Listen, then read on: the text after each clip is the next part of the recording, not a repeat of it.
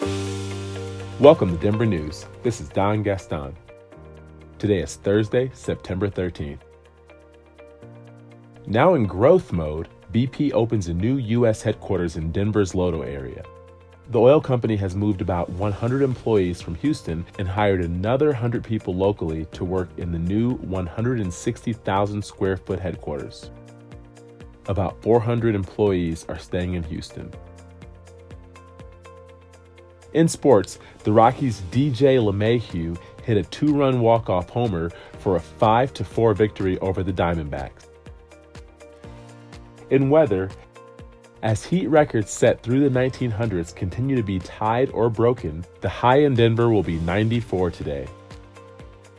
The Weather Service is warning that there is high fire danger in the mountains, the western slope, and the eastern plains. Temperatures are expected to reach 96 degrees in Fort Morgan and 95 in Lamar. That's it for today. Check back tomorrow and stay informed.